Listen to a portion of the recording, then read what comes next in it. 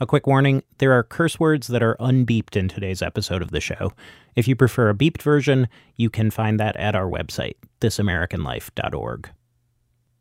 From WBEZ Chicago, it's This American Life from Ira Glass.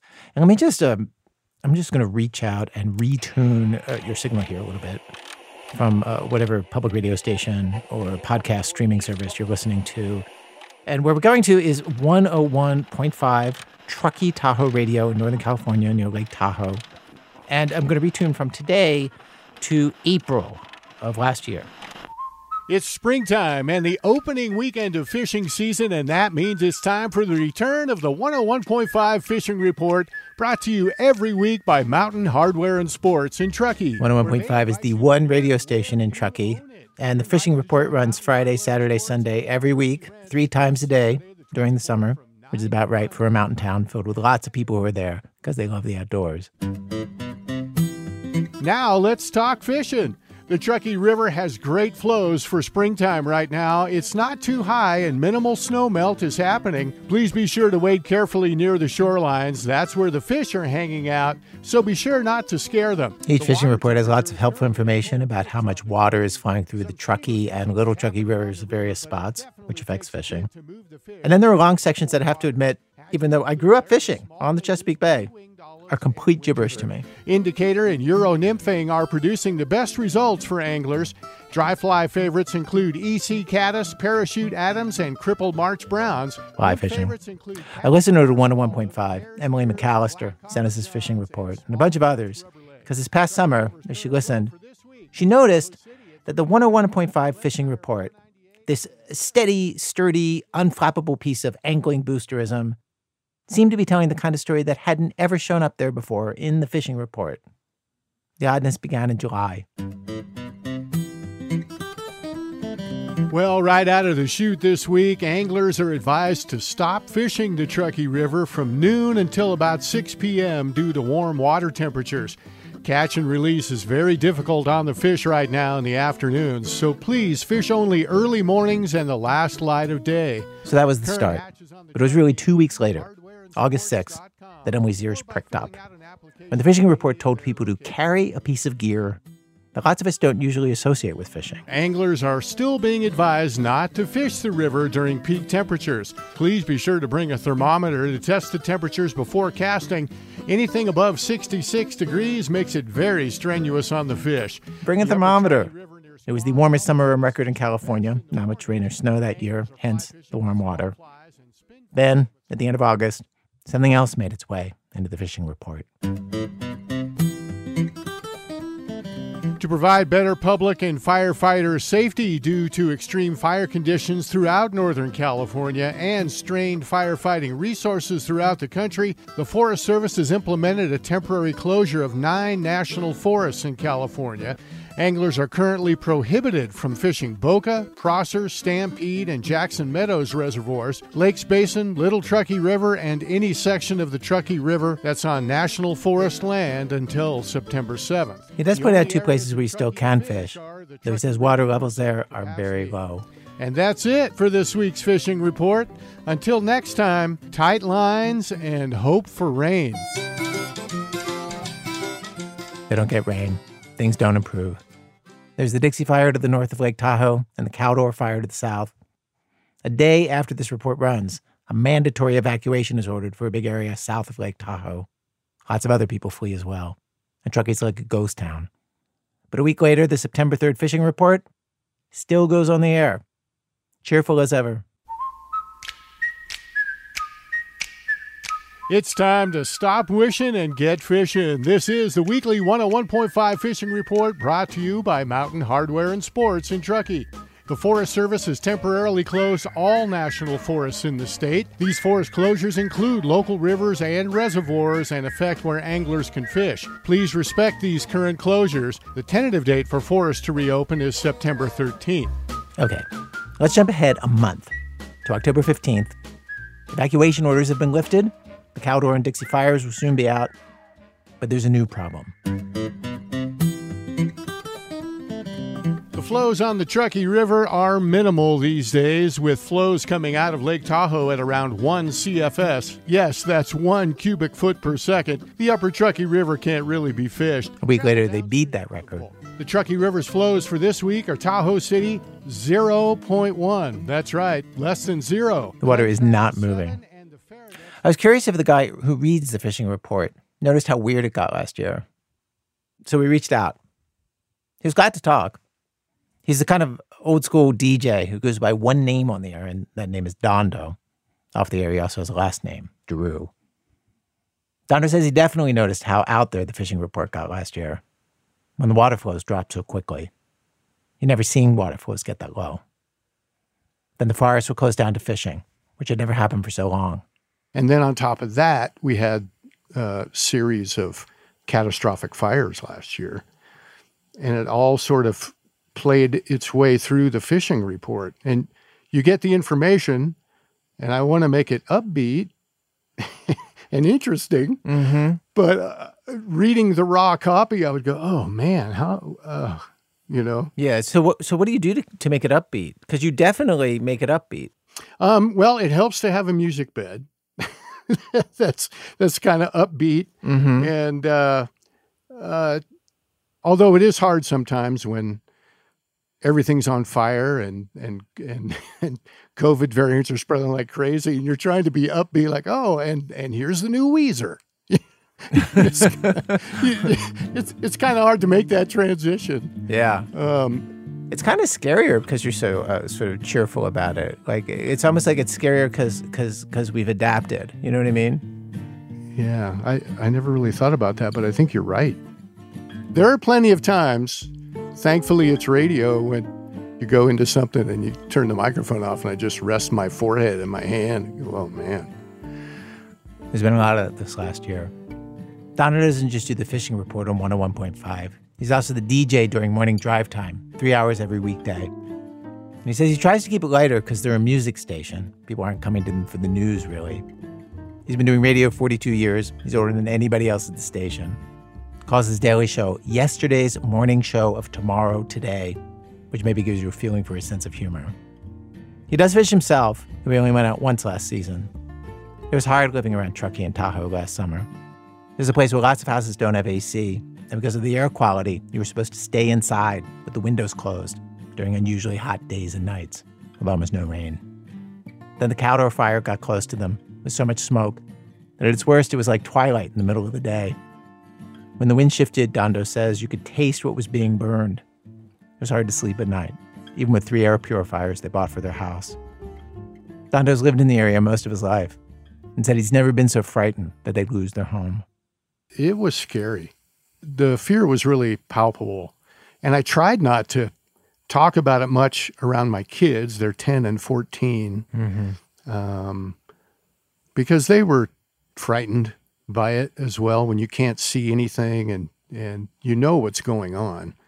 And my son, who's our youngest, he would ask me about every other day, Dad, where do we go if we get evacuated? And we put yellow dots, little yellow sticky dots on everything in the house that if we had time, we would grab and throw in the car. Yeah. It was really kind of apocalyptic in a way. One of the things I would say on the air was like, we have another Martian sunrise today. And just this orange, the sun was just a colored ball that kind of came up over the horizon.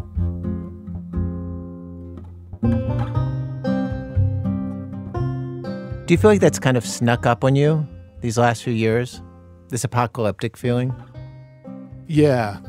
To the point where it seems like, well, this is how it's going to be every year.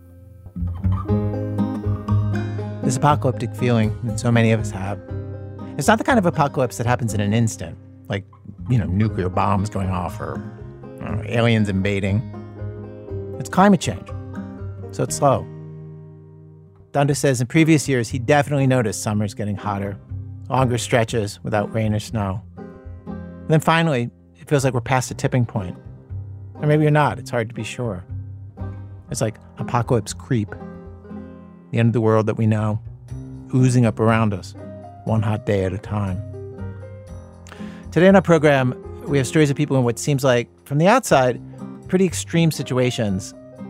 And they have to decide to notice the creep or to ignore it, to act or not to act. Stay with us.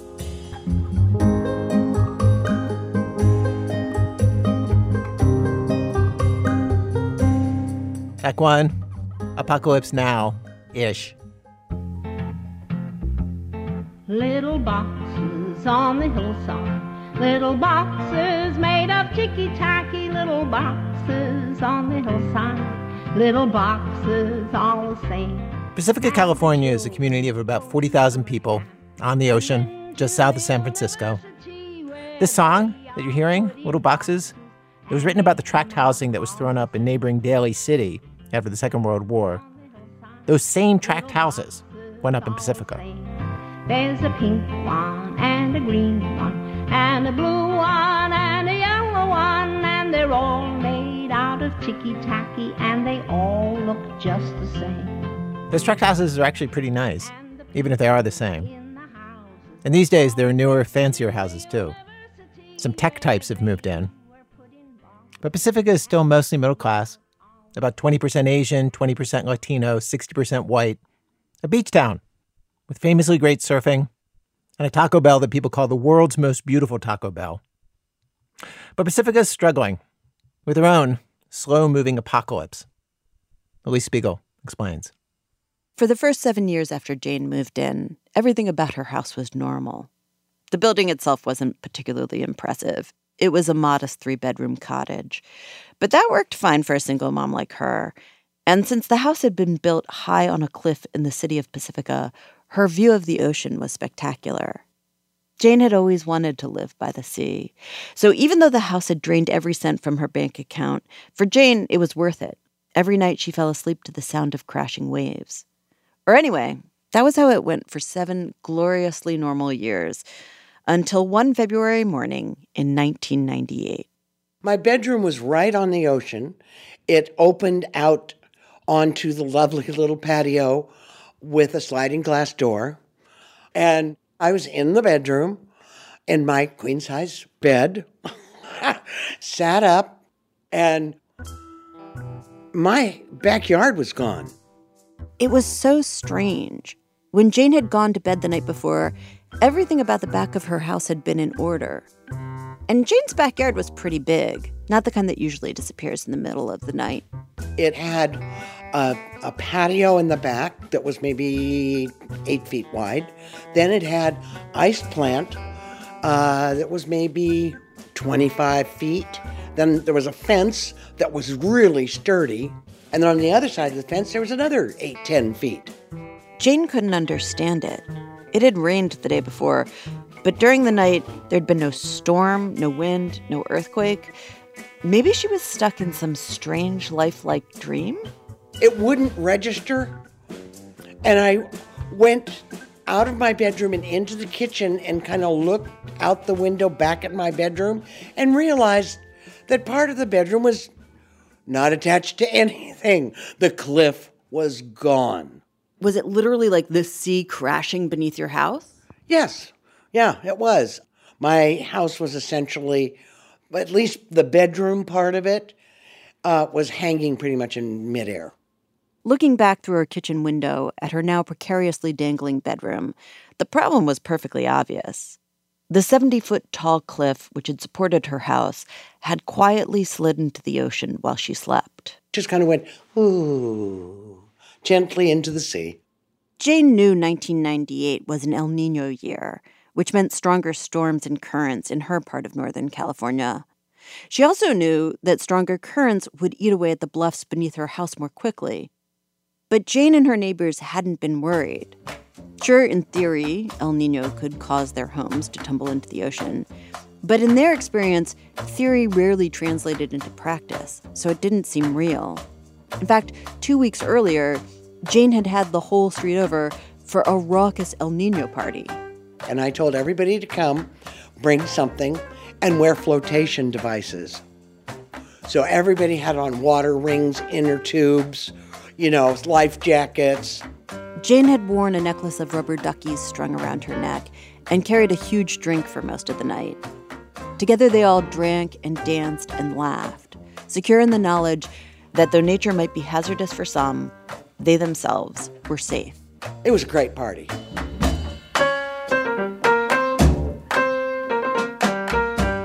But then here they were 2 short weeks later, and the laughably distant threat they'd mocked suddenly wasn't as laughably distant.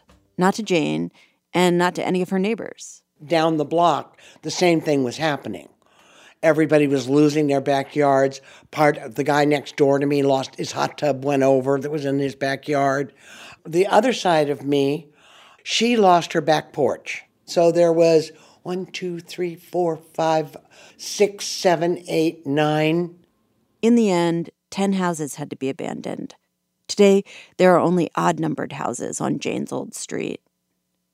I know this may seem like an extreme example, but most of us are living some version of this story, dancing and drinking as the world under our feet disappears. I certainly am. It's like we know something bad is coming, but it's so far away. And look, alcohol. I mean, we looked hysterical coming up the block. The problems and temptations of now feel very pressing. The maybe possible future, very far away and unlikely to happen in our actual lifetime, until one day when suddenly the future is here and there's not much to do but take inventory. Oh my God, the patio's gone, the picnic table's gone, the ice plant's gone. Certainly, that's how it had been in the city of Pacifica for decades. Because I got to tell you, this issue of houses in the city of Pacifica disappearing into the sea, that got started long before Jane Tolini woke up to a world without a backyard. We've had dramatic video out of Pacifica for the past couple of weeks. It's not getting any better, the situation there. Cliff erosion. Many date the beginning to 1983, when the ocean swallowed the old Neeland House, a small cottage close to the beach in a neighborhood called Sharp Park. For a while after that, there was just a smattering of disappearances. A house here, a house there. You hardly even noticed. But then around 2010, whole apartment buildings began to falter, and news outlets from all over the world came to Pacifica to gawk. Clinging on to the edge of the Pacifica cliffs, these blocks of flats and houses won't be standing for much longer. Over the years, at least 31 homes and 3 apartment buildings were lost. A surreal horror movie in extremely slow motion. But few people in town were alarmed by what was happening. In fact, in an eerie kind of Stepford wife-ish way, most weren't alarmed at all. I heard that from resident after resident. No, not really. The town has never seemed alarmed by it. We almost couldn't get them to pay attention, you know? I would say the only people who were worried about the actual houses and apartments were the people who lived there. It was, another anomaly. Too bad.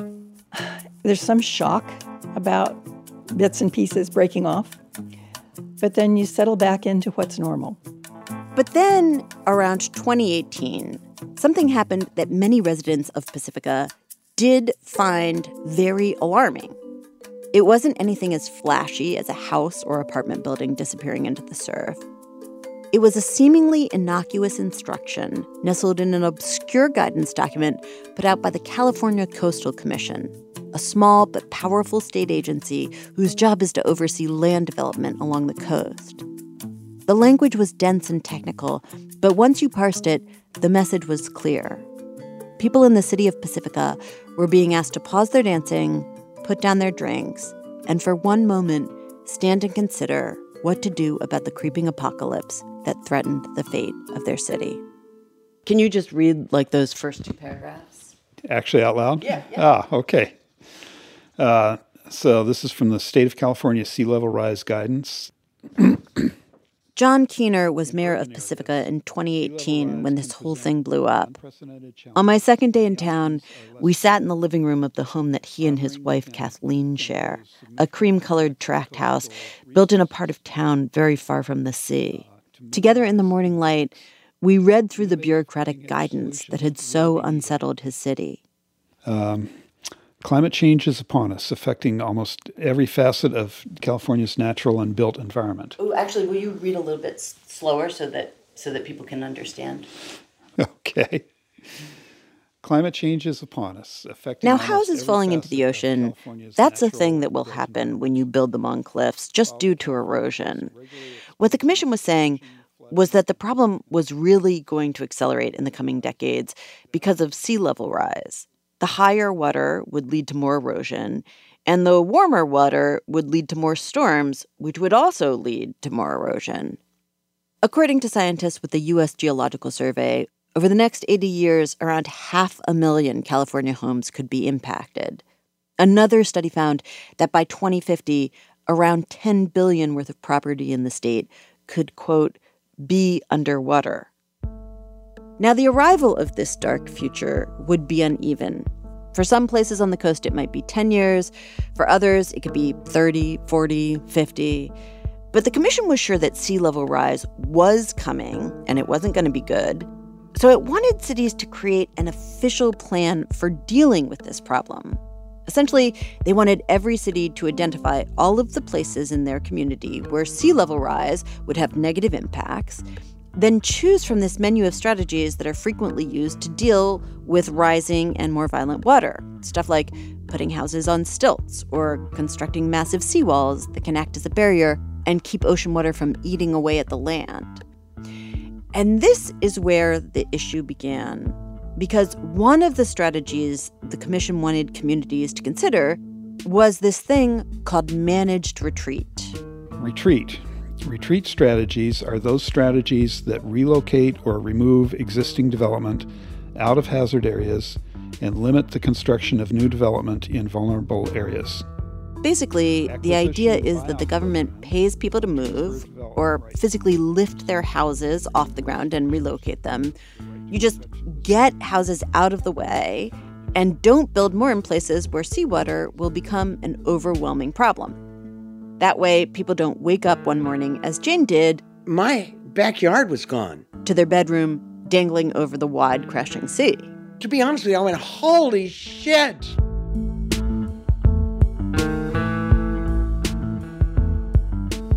Now, the economic arguments for managed retreat can be appealing to a town like Pacifica, which doesn't have much money.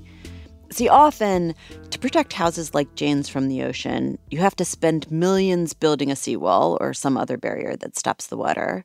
Then you have to spend millions more to maintain it because the ocean will eat away at the wall. Another mark against seawalls is that seawalls, which are built on land near the water, always end up killing beaches. Unless you truck in massive amounts of sand every couple of years, which is expensive, the water washes the sand away until the water is hitting the wall itself. Ergo, no more beaches, and a big part of the commission's job is to protect California's iconic beaches. Now, to be clear, there are plenty of situations where building some sort of barrier against the ocean makes economic sense. Say, a densely populated area. There, yes, a seawall is expensive, but you're protecting lots of homes and businesses. That's why the Coastal Commission was asking Pacifica to study and evaluate managed retreat on a neighborhood-by-neighborhood basis. For his part, John saw no harm in looking at managed retreat as an option, especially since the commission wasn't demanding the town actually choose managed retreat or anything. It definitely wasn't saying that they had to do it. This was a guidance, but they wanted Pacifica to study it, to consider managed retreat. So in early 2018, the city started putting together a plan to submit to the California Coastal Commission. They hired engineering consultants to take measurements along the coast, analyze which neighborhoods would be hardest hit and when that hitting might occur. Then John and the consultants presented those findings in a series of public meetings meant to educate the public and get feedback. Welcome to another workshop on planning for sea level rise. I'm John Keener, Mayor of Pacifica. In the meetings, the scientists and engineers laid out all of the options, how they all worked, what they would cost. For some sections of town, it was clear seawalls made the most sense. For others, the consultants explained that managed retreat might be a smart option. But almost immediately, it became clear that there were citizens in Pacifica who thought managed retreat was a terrible idea. They didn't even want to consider it, and were disturbed that managed retreat was on the table as an option at all. Please don't destroy my house, which is the only thing I have.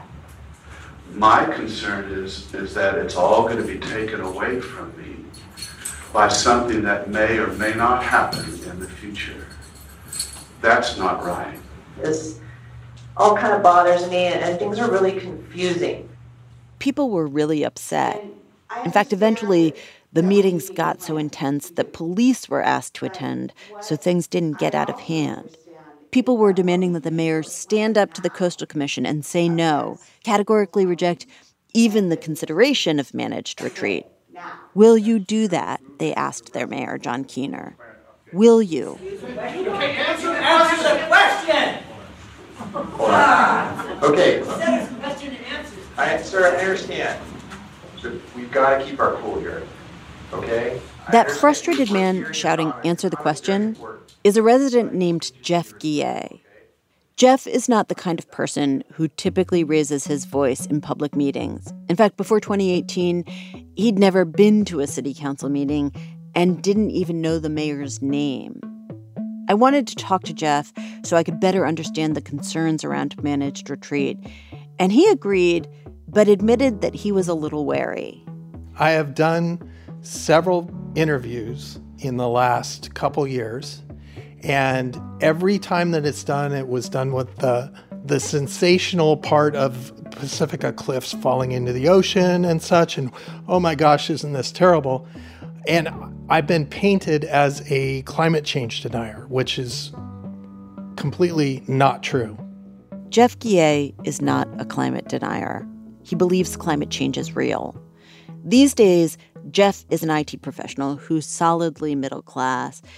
But when he and his wife Amy set out to buy a home in Pacifica in 1993, they weren't exactly dripping in money. Jeff was an office manager at a copy machine company, and Amy worked a job in truck leasing. At the time, it was, macaroni and cheese and top ramen. It was definitely a stretch. But then they saw the ranch house on Seaside Drive, a compact 1950s rectangle painted yellow, and instantly they could imagine raising a family there. The floor plan was identical to the ranch where Jeff grew up. Also, the house, though not on the ocean, was within walking distance of the water. So Jeff and Amy pulled money out of some retirement accounts, got a gift from an uncle, and made the $20,000 down payment. And it was like, wow, this is great. So when you first came, had you heard anything about the sea and houses, structures? It was never something that was on the radar that it was ever going to be an issue. Yeah, we're a quarter of a mile from the beach, so sea level rise wasn't a thing. I didn't think about flooding or anything like that because we're so far away from it. It didn't directly affect us. The first time Jeff heard the words managed retreat was in the summer of 2018 when he came home from work and found a yellow flyer stuffed through a gap in his gate. Show me the flyer? Yeah. Okay, so this is the homeowner alert, sea level rise, local coastal program, managed retreat. The flyer, which had been printed by a local realtor association, explained the basics of managed retreat. And to Jeff, some of the information provided sounded pretty alarming. In light of projected sea level rise, the city of Pacifica will be considering a managed retreat, which could involve removing resources from the coast, including utilities and roads, removing seawalls, and requiring some owners to tear down their homes and clean their soil at their own expense. Now, the presentation of this information, as one government official wrote to me, is, quote, inflammatory. Managed retreat does not mean that the city will come into an area and start pulling out roads and houses, as the flyer implies. It's a very slow-moving and voluntary process that unfolds over decades. But Jeff didn't know that. And after reading the flyer, he felt uneasy. Still, it sounded so outlandish that he basically forgot about it until a couple days later when a local man came to clean their carpets. The carpet cleaner, when he came out, we told him he said, these carpets are pretty old. And I said, yeah, we're going to replace them. We're going to put in new hardwood floors and such. And he said, well, you better do that soon because with managed retreat, you're not going to be able to make any improvements to your house. And then it reminded me of this flyer. And so I showed it to him and he's like, oh yeah, that's it. You need to look into that. So Jeff did look into it, and what he found out distressed him. The engineering consultants hired by the city had determined that Jeff's neighborhood could be considered for managed retreat. The consultants weren't saying that it had to be done tomorrow or in 25 years or 50 years. They weren't even saying that it had to be done. They were saying that it was a decent option for the future and should be considered. But to Jeff, having the label managed retreat anywhere near his neighborhood was a total catastrophe. Managed retreat is basically the city giving up on this land, right? They've decided it could mean an increase in insurance rates, denied bank loans. There could be limits on renovations, though it seems like redoing your floors would be totally fine. But without question, the biggest problem for Jeff was this. Publicly saying that a home like his was in a neighborhood where managed retreat was under consideration, that could have an impact on the value of his home. Because we would be required to disclose it to future buyers, and who's going to buy a house that's in a hazard zone that you could potentially lose everything? Who's going to buy that house, right? So the concern was, like, if they even say that they are considering this, that in itself could be a problem for my housing values. Right. Correct. We looked into it, and Jeff wouldn't actually have to disclose that his house was in a hazard zone. But it's true that when you live on the edge of a creeping apocalypse, planning for the future can have some unwelcome financial consequences. That's why Pacifica's homeowners were objecting. They argued that the future, how it would affect their specific home, the pink one or the green one or the blue one or the yellow one that they lived in, that was impossible to know. Perhaps some tech guru from north of the city would invent a great carbon-sucking machine so we could all go merrily along our way. Who knew? You're going to make me pay now for something that you think might happen in 100 years. Jeff hates this kind of reasoning. It's you're delaying the inevitable. You know, we'll just do what's best. It's going to happen anyway. Let's just do it now. And that infuriates me. Let me ask you this. The sun is going to explode. We don't know when. When do we leave the planet? Should we be building rockets right now? Because it's going to happen. Just to say, while both the death of the sun and climate change are scientifically certain, one is happening in 5 billion years, the other right this minute. But anyway, what Jeff knew was that he and his wife Amy had scrimped and saved, eaten their weight in top ramen for this specific house. And obviously, they didn't want to lose that. I was worried. I got, I couldn't sleep. I'm like, did we make a big mistake? We bought this house. We've invested in it. It's our legacy that we're going to give to our kids when we're gone. And are we at risk of losing everything? Night after night, Jeff lay in bed, mentally circling the problem. Trying to formulate a plan. What is it that we're going to do next? How are we going to raise awareness? Is it too late? But then Jeff came up with a plan.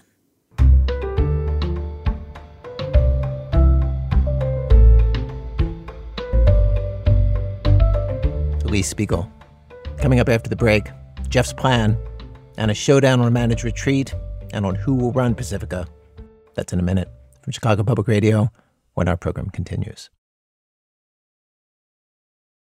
It's This American Life from Ira Glass. Today's program, Apocalypse Creep. Stories of the world slowly changing. People deciding what they're going to do with that fact or whether they're going to face it at all. If you're just tuning in, we're in the middle of a Lee Spiegel story about Pacifica, California. A local homeowner, Jeff Guillet, is trying to figure out how to stop all this talk about managed retreat. Again, here's Elise. Jeff was desperate to defeat managed retreat, So he and a friend did what citizens do. They started knocking on doors, trying to get the word out. Have you heard of managed retreat? Have you heard what the city is planning, their plan for managed retreat for this area? And invariably, everybody's like, no, what's managed retreat? So you have to explain what managed retreat is. It took a huge amount of time. Jeff says he did 40 hours a week in addition to his 40-hour-a-week job for months. But he felt he had no choice. His financial security was at stake. All through the summer of 2018, Jeff worked phones and knocked doors, talking about managed retreat. Fortunately, at least from Jeff's perspective, there was an opportunity for a public referendum on managed retreat coming up in the fall, an election. So as he went door to door, one of the things that he talked about was the mayor, John Keener, and how Keener was a supporter of managed retreat. But though Jeff didn't realize it at first, he wasn't the only party interested in raising the alarm about managed retreat and John Keener in Pacifica. The issue had attracted attention from outside the city as well. Real estate groups all up and down the coast of California were flooding Pacifica's elections with money because, like Jeff, they wanted to stop managed retreat in its tracks. My name is Judy Taylor. I have been a realtor on the San Mateo County coast since 1977. Judy Taylor is a representative for the San Mateo Association of Realtors. That's the group that created the yellow flyer Jeff found stuffed through a gap in his gate. The flyer that first alerted Jeff to the problem and set him on the road to hundreds of hours of activism. Like Jeff, Judy is not a climate denier. She believes that sea level rise is real and that inevitably it will challenge the viability of a large portion of the homes that she and her colleagues now sell. But the answer to this problem, at least from the perspective of a real estate agent like Judy, is not managed retreat, though she admits that some managed retreat will probably have to happen eventually. What real estate agents much prefer is stuff like seawalls. You just have to armor the coastline. Judy says she knows this will be expensive, but she doesn't buy that managed retreat would be cheaper. And so she says her organization did whatever it could to convince Pacifica to stand against managed retreat. We got people to city council meetings, and we had people communicating with the Coastal Commission. And one of the ways that the realtors brought out residents like Jeff was by telling them that the state was going to take their homes and not give them any money. When Jeff first brought this up during our interview, I was surprised because I didn't think that the government could take a house without compensation. So after we talked, I tried to check out the claim. He said, they're going to take my house and they're not going to give me any money. And I put that in front of the person who used to be the executive director of the California Coastal Commission. And he said, that's against the law. Nobody's talking about that. So it's not the case that they're not going to give you any money, right? That's not their actual plan. No, that is their actual plan. It cannot be that they're just going to take the houses. It cannot be that they're just going to take the houses and not give... Alex, it does sound preposterous. But the thing is, they can't buy every vulnerable property. In California, she points out, many of the homes that the government would need to buy are multi-million-dollar properties. And Judy just doesn't believe that the government has that kind of cash, couldn't possibly buy out all of those homes and all the Pacifica homeowners and all the other homeowners in all the other places that are threatened. Ask them how they plan to do that. At the same time Santa Cruz is having its problem, at the same time that Pebble Beach is having a similar problem, at the same time that Monterey is having a problem. This is a massive problem, and there is not enough government money to make all of these property owners whole. I mean, there simply isn't.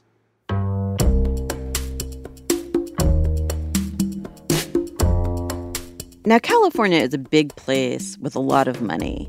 And if there were the political will, it could buy out the at-risk houses. In fact, the state legislature recently proposed a way of doing managed retreat that could save a lot of money. Buy the houses, then rent them back to the former residents until sea level rise makes them unusable. But Judy and other realtors are skeptical. And when the election came around in Pacifica, real estate associations from across the state threw a bunch of money at it. According to a local resident named Carlos Davidson, who's tracked Pacifica's election spending, the money spent on Pacifica's 2018 local race was dominated by real estate interests. Carlos was one of dozens of residents I spoke to during my reporting in Pacifica. In those conversations, many expressed shock and dismay at how the money that flooded Pacifica altered the tone in the city. That was pretty dark to see that in our small town. For example, Carlos told me that since moving to Pacifica, he had never seen a negative campaign specifically targeting one member of the local government. But in 2018, that changed. Carlos says it was like the realtors were trying to make an example of Mayor John Keener, punish him for saying that he was open to considering managed retreat so that politicians all over the state would be hesitant to take that stance in the future.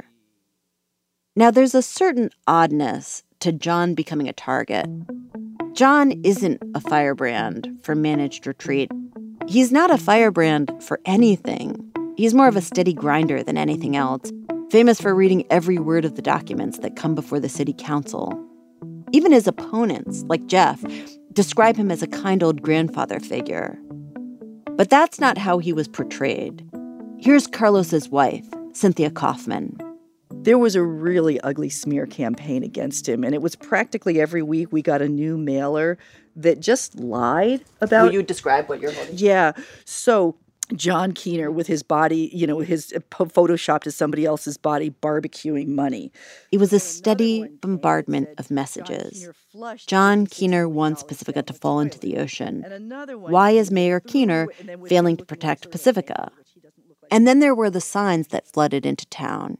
Here's John Keener and his wife, Kathleen Jositis. Their symbol was a red circle with a slash through it, like a, no parking sign, but it said no Keener and his name on it, and they plastered those signs all over town. They had a sign on a van that they would move around. It just hurts in the chest to see, your family name with a big slash and a circle through it, multiple times a day, every day. It was mortifying. Then came the newspaper coverage, a series of searing articles and editorials in the Pacifica Tribune.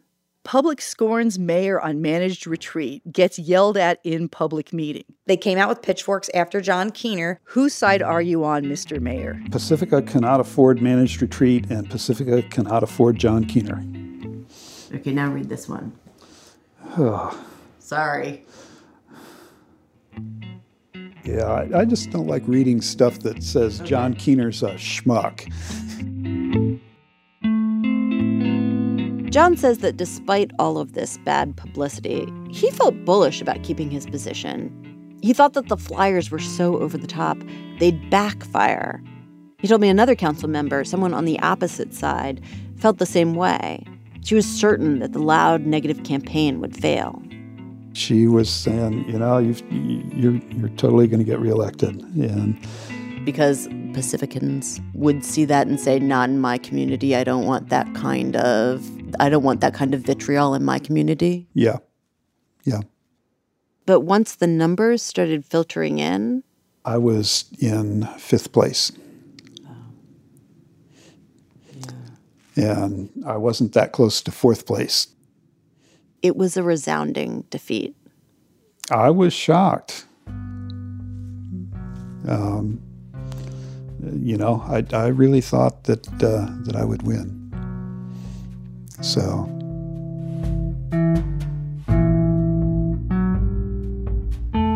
John was replaced by a candidate hostile to managed retreat. And by the end of the year, the government finished the process of approving that plan that the California Coastal Commission had asked for. It probably won't surprise you to hear that Jeff and the realtors got what they hoped for. I actually saw an early draft of what ultimately became that plan when I went to visit a longtime resident named Margaret Goodale. When she pulled it up on her computer, you could see notes and suggestions in the margins. All the changes that were being proposed. So it says plan for 20 or 30 years, not 100. Mm-hmm. And then where does it say, So that's a lot of red lines. So at a certain point, as we scrolled down the draft, we encountered what looked like a field of red lines. Wherever there was a neighborhood that had been identified as a hazard area because of sea level rise, it was crossed out. And in the margins, there was a note. The term hazard has negative doom and gloom connotations and is not appropriate. Just because a property exists in the coastal zone does not mean it's in a hazard zone. And in the final draft, when it came to managed retreat, it was baldly rejected. There was no place in the city of Pacifica for managed retreat, the document stated, and the city didn't anticipate there'd be room for that approach at any point in the near future.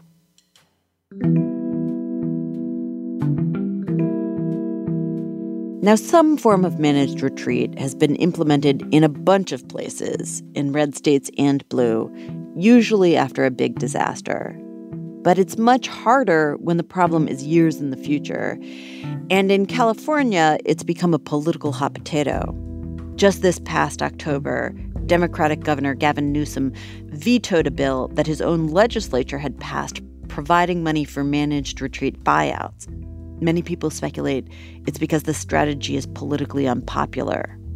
It's often politically unpopular to pay now for something that will happen in the future.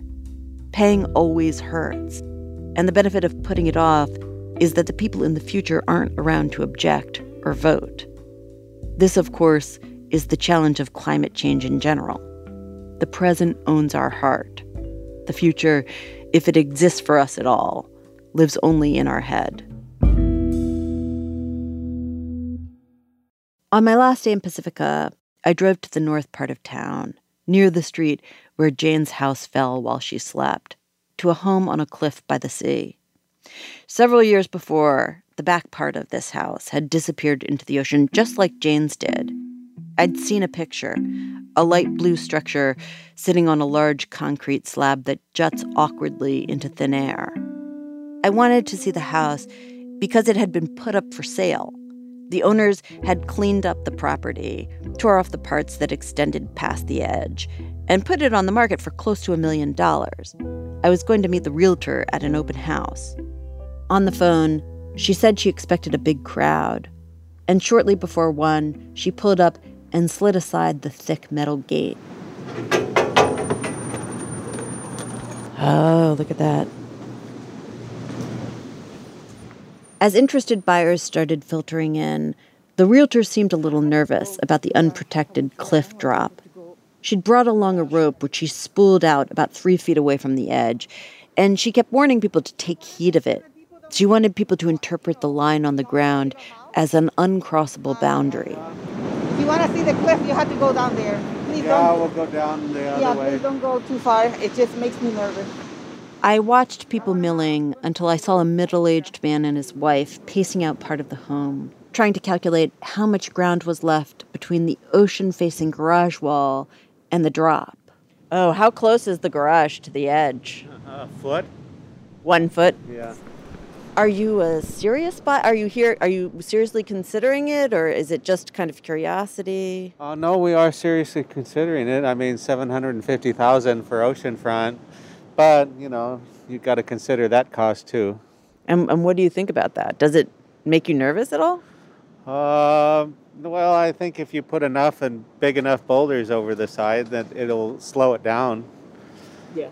It's inevitable someday that this is going to be in the ocean. And so why would you buy a house which you think inevitably will end up in the ocean? Well, it's for short term. It's for enjoyment, I guess. How many years do you think you'll get? Probably more than my lifetime. For the next 2 hours, people filtered in and out, oohing and eyeing over both the beauty of the structure and the wonder of the sea crashing below on the sand, that thin strip of ground where the present and the future slowly meet. Be careful out there, okay?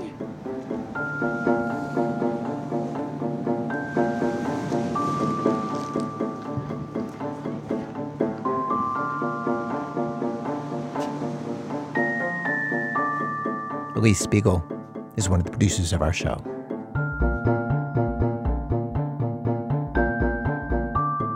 Act 2, resilience is futile. So, with a steady drumbeat in our lives of wildfires and floods and storms that are more frequent and more severe, permafrost and glaciers going, what do you do with that? Well, Mario Alejandro Ariza thinks about this stuff all the time because he's a climate reporter for a climate news outlet called Floodlight, and because he lives in Miami, a place where they're already seeing the effects of climate change in very visible, undeniable ways. In fact, he wrote a book about Miami's doomsday future called Disposable City.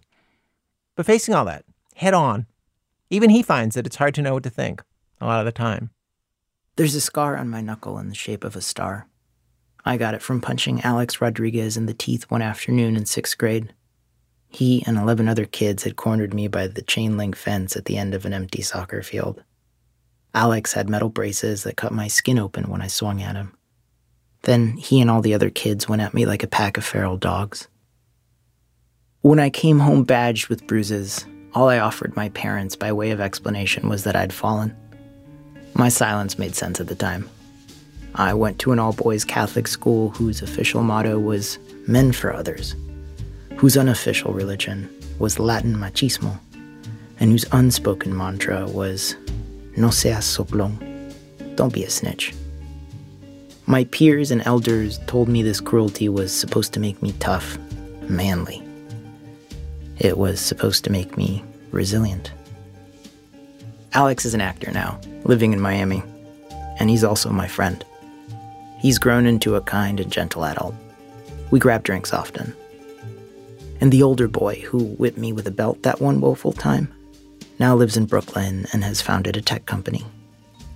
That sadistic motherfucker can burn in hell. But this isn't about settling accounts. Rather, this is about the sun-scorched Miami fields in which I was beaten, and their natural tendency to flood.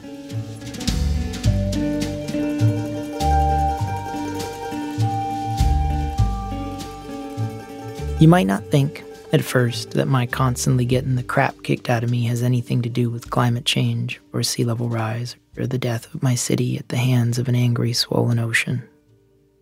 But that word, resilience, it's becoming increasingly popular when people talk about climate change in Miami. It means the ability to bounce back quickly, as in what they prescribed to me while I was being hazed and bullied and beaten. Now we're being told we have to learn to recover quickly from heat waves, storms, and floods. And we have to do all that even though we're not sure Miami has another 70 years left in it. By the end of the century, we could witness 6 feet of sea level rise. The average elevation here is about 6 feet above sea level. You do the math. In Miami-Dade County, you can already see this happening. These pulses of water show up. We call them sunny day floods. Didn't have them when I was a kid. And they suck. Under a clear sky, ocean water creeps up from drains like a thief. The bay and the canals that feed into it swell and burst their banks. In the low-lying places, and they are legion in this town, knee-deep water appears. Whole intersections flood, and people plow their cars into them. Traffic snarls. Residents are warned not to wade through their streets if they have any open wounds.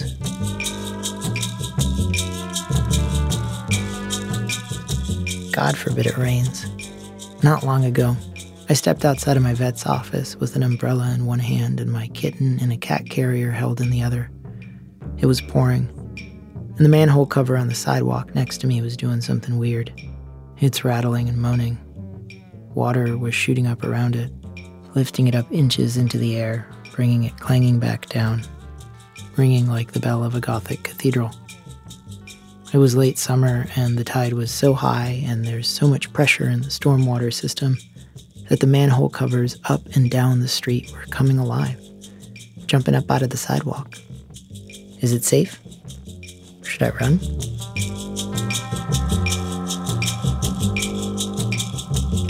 Some scientists predict that in just over 20 years from now, we could have hundreds of these floods a year.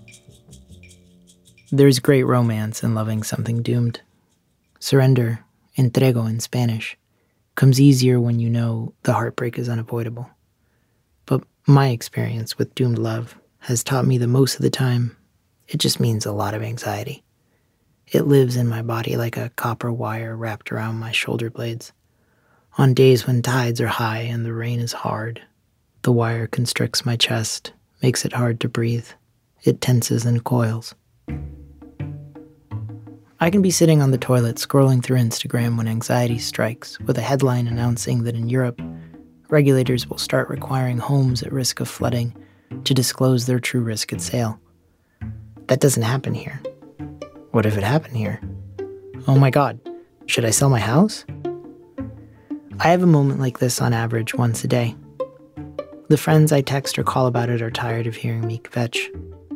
Where would you go if you sold, Mario? Orlando? You hate Orlando.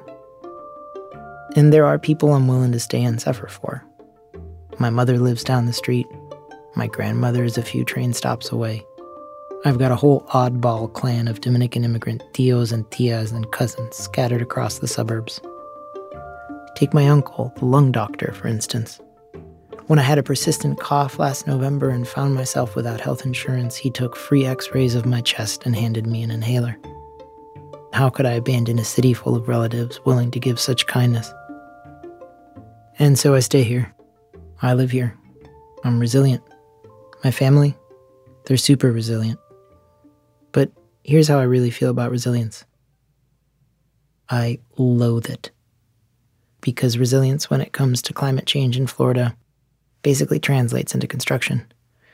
Raising roads, installing pumps, hardening power lines.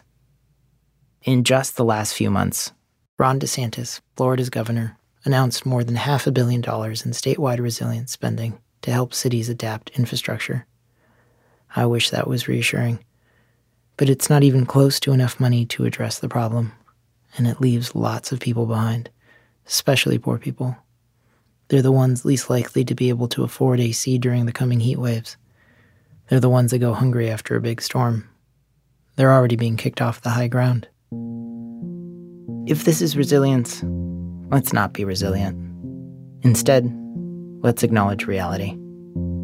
In 25 years, some neighborhoods could be permanently flooded. And in 40 years, almost 90,000 people could have to move. And then there's the big one, the hurricane that is going to rip the heart out of this town. The U.S. Army Corps of Engineers fears it could displace up to 1 million people if it hits during a high tide. And the big one isn't a matter of if, but when. We're overdue for a direct hit. I don't think anyone here understands how to be resilient enough for that. When I was a kid, I was told that resilience basically meant pretending that despite the hazing and the bullying, I was fine. I wasn't.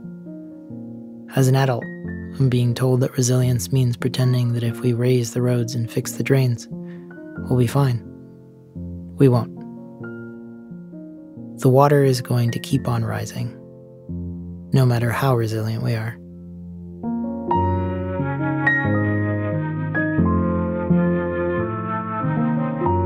Mario Alejandro Ariza. You can read his climate reporting at floodlightnews.org.